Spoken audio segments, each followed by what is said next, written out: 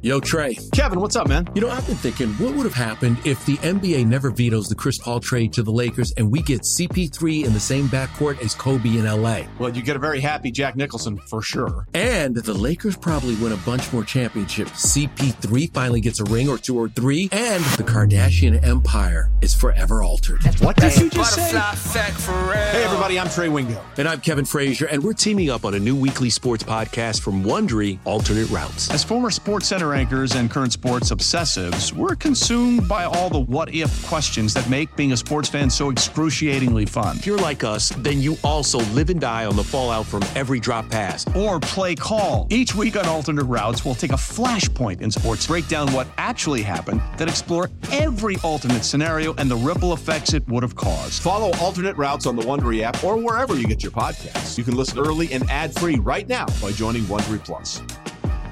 Passion, drive, and patience. What brings home the winning trophy is also what keeps your ride or die alive. eBay Motors has everything you need to maintain your vehicle and level it up to peak performance, from superchargers, roof racks, exhaust kits, LED headlights, and more. Whether you're into speed, power, or style, eBay Motors has got you covered.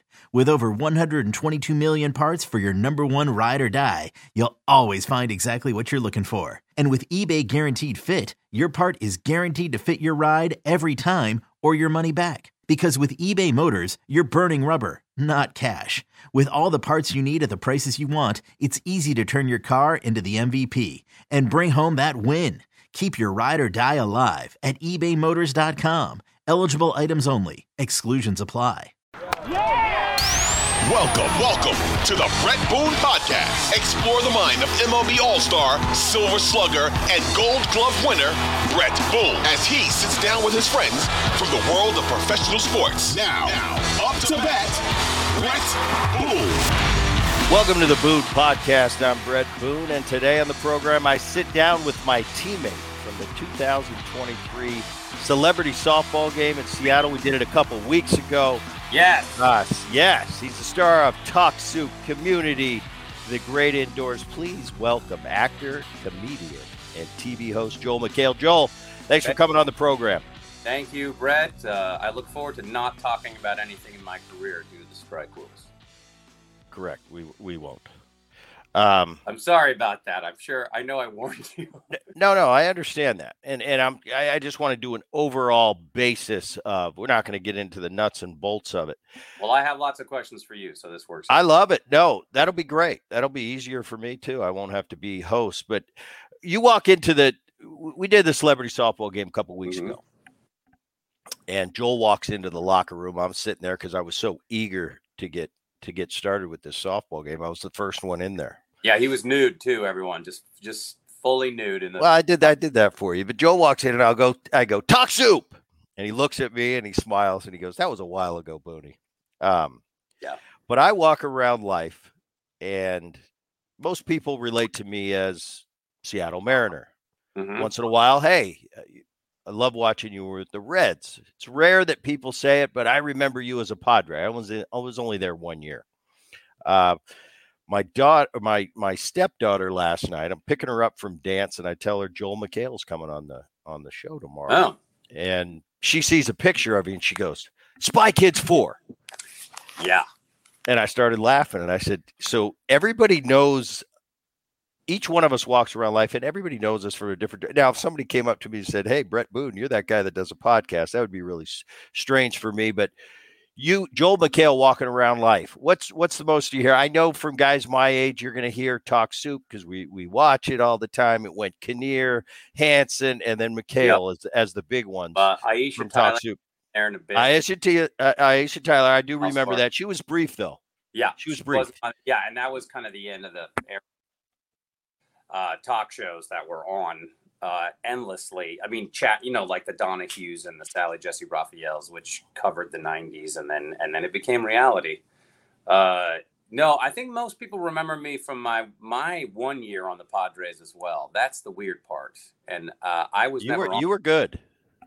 Thank you. And I dressed as a, Spanish priest from 1750, which was pretty cumbersome and hot. It was a lot of wool. I regret it, and I think I could have been a better player. Yeah, I don't. Yeah, it depends. When I do stand up, a lot of if it's women in their 40s and 50s, they were fans of the E Show, and if it's teenagers and people in their 20s, then it's fans of Community, and then there'll be one fan of Great Indoors, because no one really remembers that. I got to work with the great Stephen Fry and Genius, and then now like kids. Well, now they're older. I don't know how old your stepdaughter is, but they remember Spy Kids, and and that was a brief. That was just a quick shoot in Austin, and it was. I mean, yeah, you just never know. It's kind of like I don't know. I feel like a plumber or like a doctor who just has all his instruments in a truck, just ready at any point to pull one out and go, oh yeah, I got a pipe for that. Here it is. And so it's interesting. And now I'm on the show, The Bear. Again, I don't know if I can talk about any of this, but now everyone, that's all of a sudden that one is poking its head up. So I'm extremely fortunate, Brett Booney, is what I'm saying.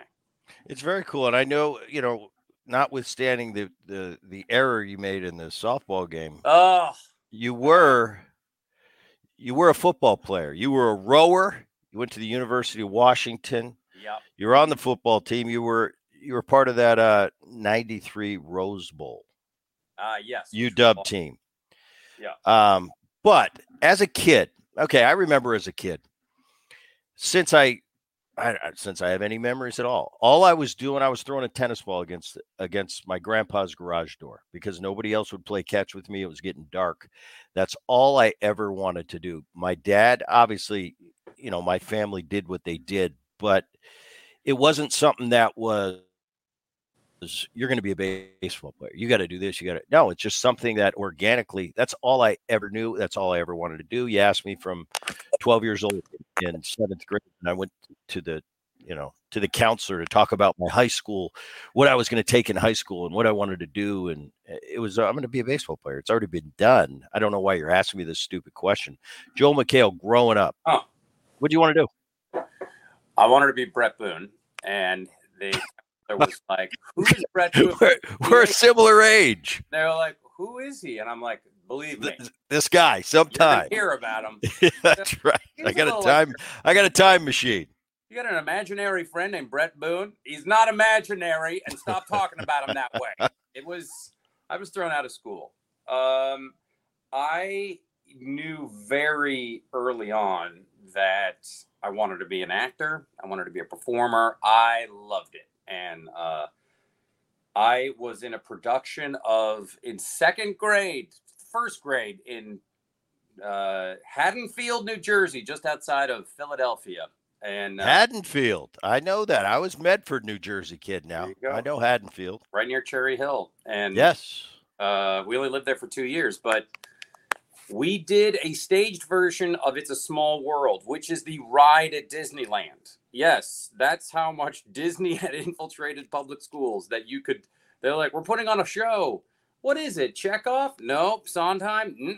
No, this is a play made up from a ride, which I had to give them credit. And so it was like I tried out for every part because no one else really wanted to. And I was like 6 different parts in this show. And my parents were like, well, that was unexpected. They said I was so happy. And anyway, in 7th grade, I was like, this is what I'm going to do. This is what I'm going to do. I can't read or write. So entertainment seems the next logical course. But like you, I mean, all I wanted to do was play sports. So if ball sports, same thing, where I would get up like at 6 a.m. and just go shoot hoops, and because I wanted to be good, on the team and stuff. But in the back of my mind, it was always acting and performing, and I just thought I'm not going to be good at anything else, so I'm just going to go for this ridiculous, wonderful career, and so that's really all I ever wanted to do. And when I got to 7th grade, I started doing plays a lot, and I had these 2 friends that were really integral in like helping me get there, and I'm still friends with them today.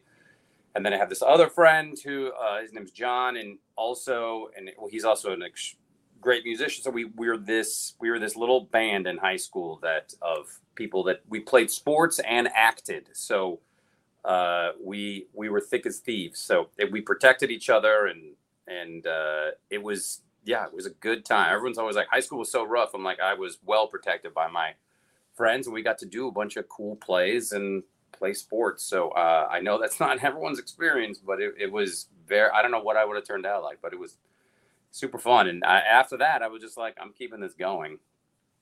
Yeah. Mm-hmm. That's what, when I went off on my journey, and I go to college and then I sign, and the easiest thing for me was getting to the big leagues. That was the easiest. The toughest part was staying. Is there something similar? Is that similar in the Hollywood world? I mean, to get that first shot, but the staying power is where you kind of separate from everybody else of, that guy that did that one show that one time, or a guy that's had a 25, 30-year career.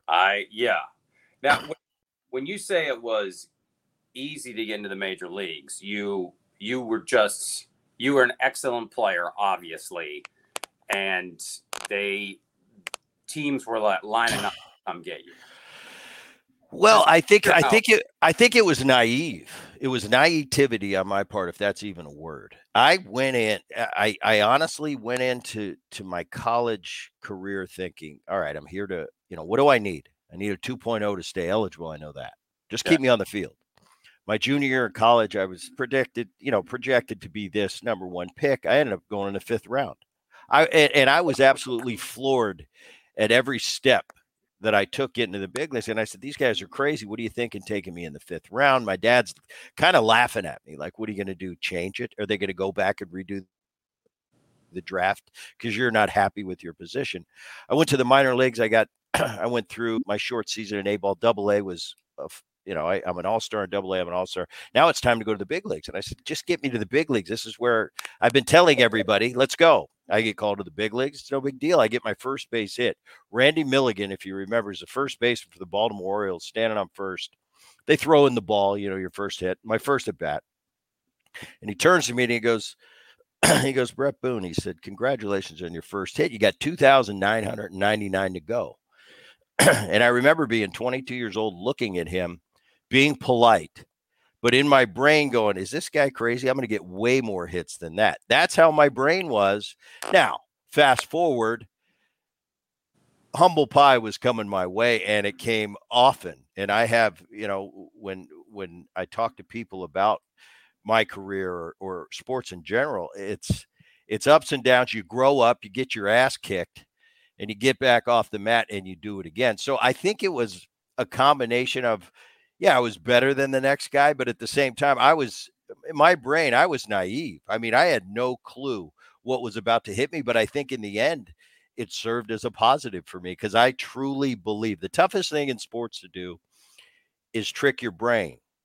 You can talk a good game when the boys gather around and you're holding court. You can tell people what they want to hear, but when you go back home and you're in that Motel 6 in A-ball, and it's you in the mirror, do you believe the crap you talk on the field? If you do, the guys that I see now, young players that really believe what they say, I want those guys. Yeah, they're going to get humbled.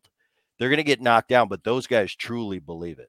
Yeah. Do you think, I don't know, sometimes I'm like, well, because I watch a lot of tennis now, and I see like all these guys are, and all the men and women, they're all insanely skilled athletes. There's no doubt. But then 1 or 2% can push just above that for the mental game and win more matches, even though they have skill. They all have these insane skill levels. Would you say that was true in baseball, or would you say there is a gap between huge gap between athletic ability and with just physical athletic ability, or would you say it's close? Well, I think you have to be born with there's a bare minimum of a certain level to play at the highest level. I've seen guys that are AAA players and are solid players, and they get to the big leagues and it's too fast for them. Yeah. It's just that one notch up is just too fast for your skill set. Now, obviously, there's different levels of a skill set. You know, a LeBron James, a Ken Griffey Jr., a Mike Trout. They're at the top of the skill set. But then there's players that have good careers, and they have that bare minimum to play in the NFL, to play in the NBA, to play in Major League Baseball. But I found once you have that certain criteria, if you meet that, now it's all a mental game. Because I can't tell you how many guys that I played with in AAA, and I'd watch them. I go, wow, this guy's going to be good one day. You never hear from him again. And then you have the guys that you thought, real questionable on, I don't think he's got enough. And the next thing you know, you see him having really good careers. So yeah, to answer your question, there's definitely a minimum of fast twitch muscle fiber that you have to play at the top level, but the mental and the preparation, the discipline, really separates the good player from the big league player. And then you get into that. There's the big league player, there's the big league all-star, there's the big league superstar. So it's all different levels. But yeah, I found that when they stack the decks up, and that's what they used to tell me, because I grew up as this kid running around Veterans Stadium in Philly, and all my dad's team, I'd go to work with Dad, and it was Pete Rose and Steve Carlton and guys like that. It was no big deal to me. And I grew up on big league fields. But when I got to the big leagues as a player, different animal, and everybody thought, well, this isn't a big deal for you. You grew up here. Yeah, I grew up here as a kid, being a pain in the ass probably to everybody. Now it's my job, and if I don't do my job, I get fired. So it was different. Right. It was different for me. The minor getting, I don't know, because I have no experience in this, but it's almost like being in a rock band, playing the local pub, and then going to a huge venue in front of 50,000 people, going to Carnegie Hall. There's a difference, because when you step on a big league field, and you just did, to play in that softball game. Yeah, for a softball game, we're having fun. It was no big deal. But you'll notice it's different than going to the park with your buddies and playing in a softball game. It's spacious. There's something about a big league stadium that really can't be replicated. Right. No, and it seems like you're doing a high wire act all the time, and any time when you're at the level that you guys are at, where it's like there's guys that stay in the league for 20 years, and then there's other guys that are like, he played 2 games and it just, didn't click. It wasn't right. And that is insane to me. And so it's just like at any moment the plate stops spinning. And how many years were you in the league? 14, which is a very long career. Right. And then I look at other guys that played 19, and I go, wow, it seemed like I played a long time. You played 19 years. And then there's guys, Nolan Ryan pitched in 27 seasons. So that to me is like different level. Yeah, you're a pitcher, you can last longer, but to play that long, double the time I played essentially. And I felt like I played forever. It blows my mind. You know what? The thing that's fascinating to me is the comedy. Getting on stage, what you do. So as much as you're thinking, me, the athlete, and what that's like, I reverse it and I go, I couldn't imagine going on stage, because I think I have a decent sense of humor, but actually being funny for a living and having to entertain this crowd and looking out there and going, they're not laughing. What do I do? That for the average person, that's absolute the biggest nightmare in the world. I don't know. Take me through that. How do you get started? What's your first time you go on stage and just kill it and go, yeah, this is kind of natural for me. I do it. That to me is like a Rubik's Cube. I couldn't do it. Boy, but it's like, it's all I ever wanted to do. So there's that. So, it's that similar nerve, which is constantly firing in my brains, telling, because that's all I ever wanted to do was perform and make fart jokes. And, so it's pretty sophisticated stuff. I really but I really cut my teeth at the Market Theater in Seattle, where they do theater sports, and I was on stage like 4 nights a week for years. And I was also doing plays, but I got so comfortable on stage to really explore and not worry about, not get nervous in front of crowds. And so that's where that started. And because I was a terrible student, and, you know, like I wanted to get out of college as fast as I possibly could, because I was like, I just want to be in plays or in TV. That's where I, you know, gravitated to. And so, you know, like, I didn't start doing stand-up until 2004.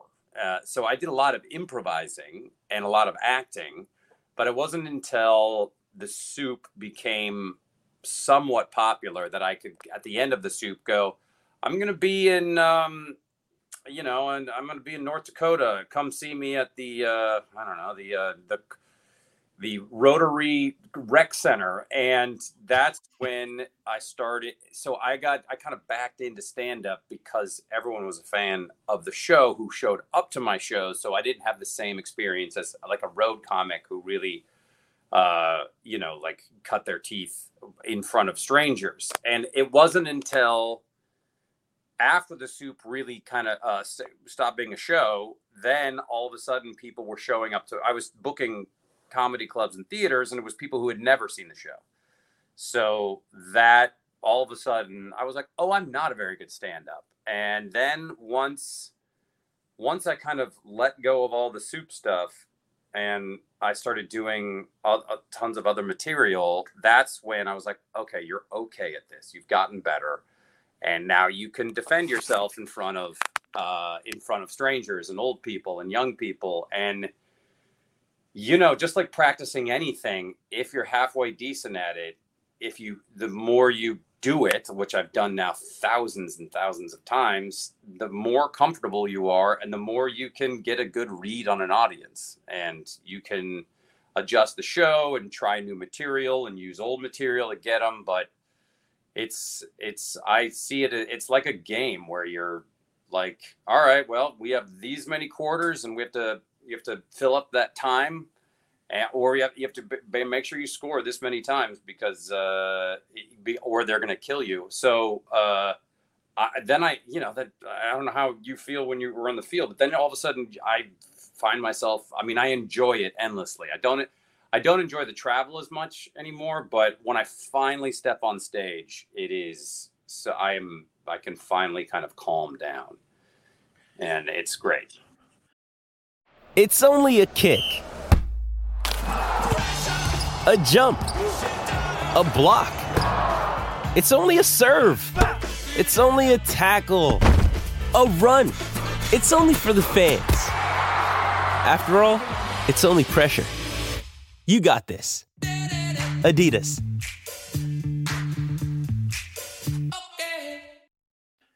I mean, I can relate a little bit to getting on a stage and giving speaking on something. Well, that's easy because especially if you're in my wheelhouse and talking sports and talking preparation, that's easy for me. Mix a joke in once in a while. Hopefully people laugh. But my job isn't to make them laugh. For somebody like you, ever go into a gig? Let's go back to the beginning when you're first starting to do this. You have great material. You kill it. You delivered it. You didn't. In your mind, you're going, I couldn't have had a better show tonight. Crowd goes crazy. Next night, you do the same show. Different crowd. You did just as good a job on your end. You didn't get the same reaction. And in your mind going, what the hell's wrong with these people? You ever get that? Oh, well, every crowd is different. And yeah, absolutely. Like, and I have made jokes. I'm like, I would be like, this is really good material, guys. This is great. Yeah. This is pretty A-level stuff that I'm throwing at you. So I'll make jokes like that. And if the crowd is really, I've only had a few shows where the crowd, is going to run me off stage. And there's definitely a learning experience to that. And not all and then there's shows where it's fun. Like if I do 2 shows on a Friday, you can feel how tired people are in the second show. It's a typical thing for comics because these people have been working all day. They go to dinner with their girlfriend or boyfriend. They have drinks. They show up for the second show, which starts like at 10, and usually they're going to bed at that time. And all of a sudden this show starts, and my friend, like the different comics that I tour with, will be like, how do they seem? They're like, they're tired. I'm like, okay, good. That means we just have to work. We just have to work a little harder, and we have to muscle it through a bit. And then once in a while it turns into magic and they wake up. And other times it's like, hey, if I'm interrupting you guys going to bed, then just get out of here. You're good. But that's one example of Friday night shows. But yeah, it's I find it endless. I mean, you know, my job is to go out there and I'm being paid to make people laugh. So if I don't do that, I'm like, well, sorry about that. We'll get you next time. But yeah, I mean, that's for stand-up comedy specifically. But and so I find it fun. Like I've got a gig coming up at Cornell University for the new students, and so I'll write a bunch of material for that, specifically for them and for their parents, and it will hopefully it'll work. And then I'll put in a bunch of my not old stuff, but the newer stuff that's more general. And so I just have to plan out the attack and how, and then, you know, I'm usually on stage for an hour and 10 to 20 minutes, which I'm always like, comedy, don't stand on stage too long. Leave them wanting a little more and not like, okay, thank you so much. I think the point you made though, when you said, you know, I'll sit there sometimes, and if they're just not responding, I'll tell them, you know, this is really good shit. You should be listening. That would be great if I wouldn't know what that is though, because I'm not that funny. But if I knew in my mind it really was top grade and they weren't laughing, I would love to say that to a crowd. Like, do you have any idea who you're listening to here and how good this is? And you can't get this anywhere else. I think it'd be great if you knew you were good. But for me, I couldn't say it because it's like, I probably suck at this. Well, go ahead. Yeah, no, I'll be like, I'm having a good time. I don't care what you guys are doing. This is fun for me. I'm killing it. Yeah, it's always good as a comedian to point out how well you're doing. I suppose in baseball, if like you keep completely connecting with the ball, but it's just perfectly placed to the left fielder, or they're just barely catching up to them. You're like, that was a really well struck ball. Fuck. Yeah, I mean, it's good ABs. In my world, it's like I'm gonna get cheered every night. I'm gonna get booed every night, and it's gonna roll into the next night. I got 162 of these. Yeah. So after, you know, you get a little experience, crowds don't affect you. You know, you come into hostile territory, you don't care. That guy's going to be talking about my mom. And when I'm hitting, that's why I get pissed at golf tournaments when they're with the quiet please sign. I said, why is it quiet please? Why are they allowed to talk about my mom when I'm hitting?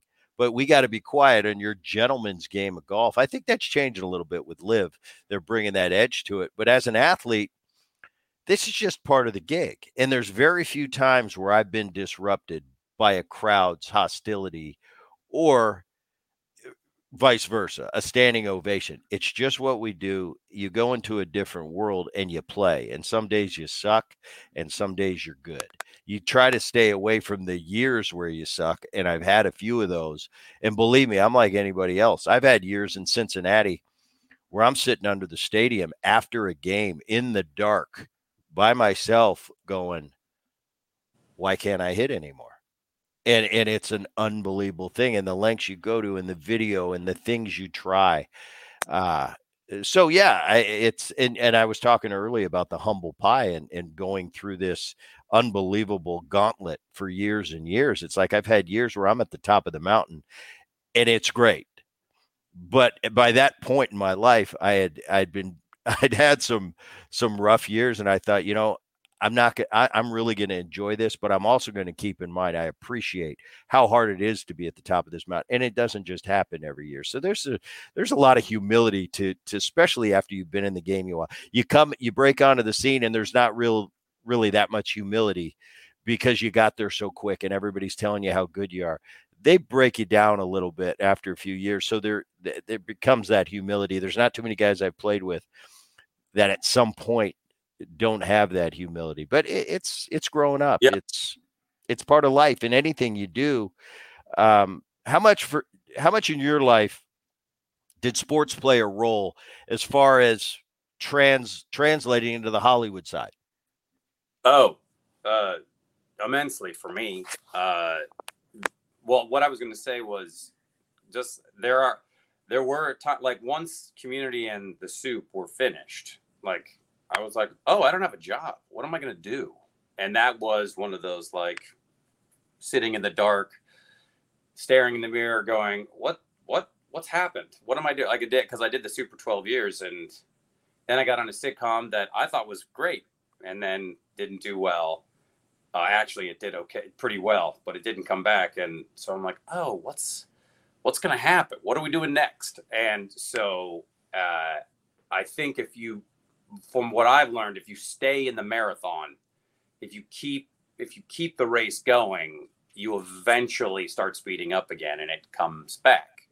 Or people leave, and that's that. But I don't think I'll ever leave. I think I'll probably drop dead on stage when I'm 106. But as far as sports and entertainment go, I would say the entertainment business is similar in a way that it is extremely competitive out here. And it always, and before I had anything going, there were 25 guys ahead of me to get the next job and who were becoming stars. And there's still to this day, there's always new people coming up, and it's not like you got to beat them. It's just that you're all in the game. And I also learned, so the competitiveness is crazy. And if people get, if they're just insanely skilled actors, then they, and they have a lot of success, then they're going to be offered all sorts of stuff. But I learned playing football on the Huskies. That was where I really learned my work ethic. I was like, these guys work so hard. We're practicing twice a day. They're going to school. Then they're studying at night and watching tape at night. And then they travel and they have these gigantic games, and the pressure of the entire state or Western Washington is upon them. And then they do the same thing week in and week out and try not to turn their knee inside out. And so I was like, oh, if you put in, basically it's like 3 full-time jobs. And that, I was like, that is the level of commitment I have to make to try and get this career, to make my career. So I was like, I'm not the most talented, but I will outwork you in, when it comes to acting.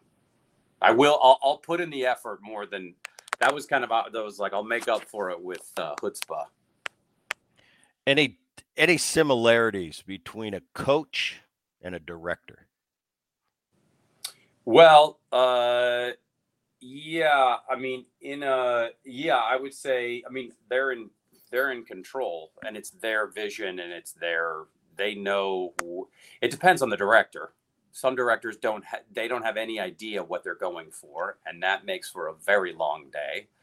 And then there's other directors that they know exactly what they want, and when they get what they need, and they've already edited the scene in their brain, then you can move on, and it's collaborative.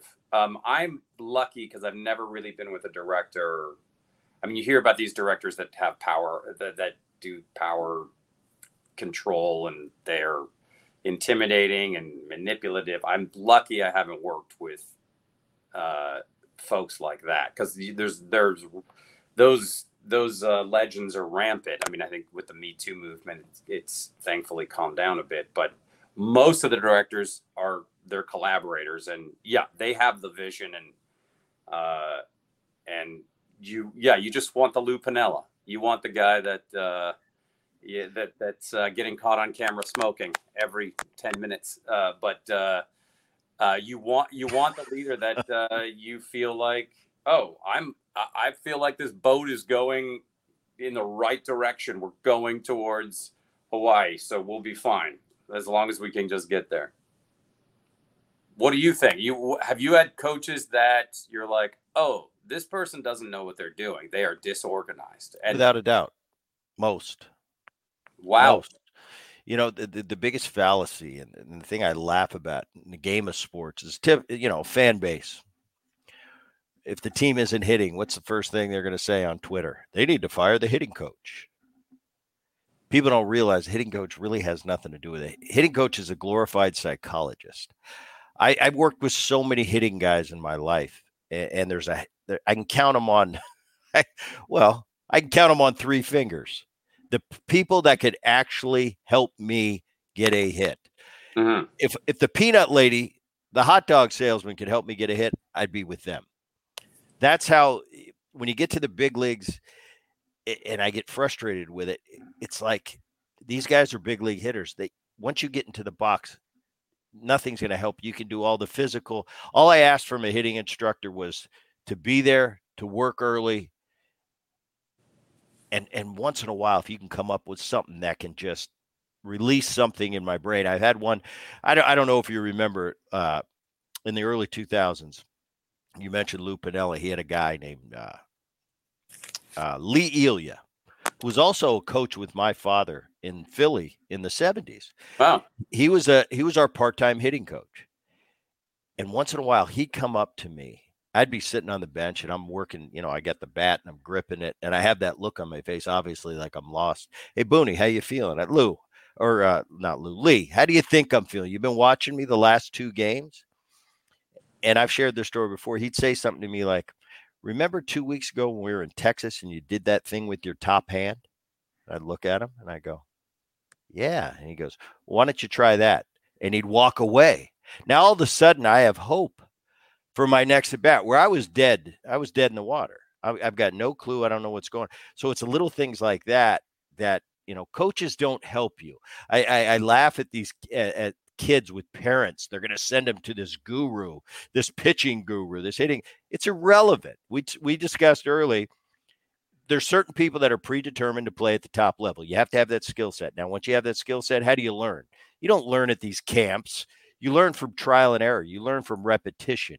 You learn from going in the cage for hours and hours on end until your knuckles bleed. And you try this, and you try my top hands here, my bottom hand here. I'm open, I'm closed. I'm doing this right before the pitch is released. And that, I think that's it. I'm going to take that into the game. That didn't work. Back to the drawing board. That's how you learn. And that's how we all learn. And these camps and this, it's great if you get to play more games, but that's not how we learn. We learn through trial and error, from getting our butt kicked, get up and try something else until whatever works for you. It's very individualistic. Yeah. There's a lot of guys that go about it a different way. We get to the same point when that ball's in the hitting zone. All of us, Edgar Martinez is going to start with his hands up here. I'm going to start down here. When that pitch is in the hitting zone and we're right, we're going to be at very similar spots, but how we get there is completely different. And that's part of the journey. And that's part of what keeps you going. Like, there's got to be something I can be better. I can do this. I can do that. And it's that nonstop quest. I had some as a young player, I had guys that took me under their wing and kind of taught me the ropes, the basics. That was helpful. That's the thing for me too, is interesting in your business.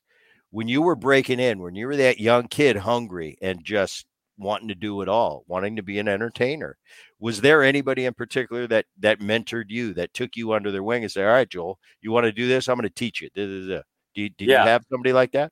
Tino Martinez, ironically. I couldn't believe he's got 4 rings.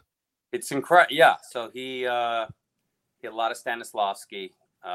He did a lot of breath work with me. No.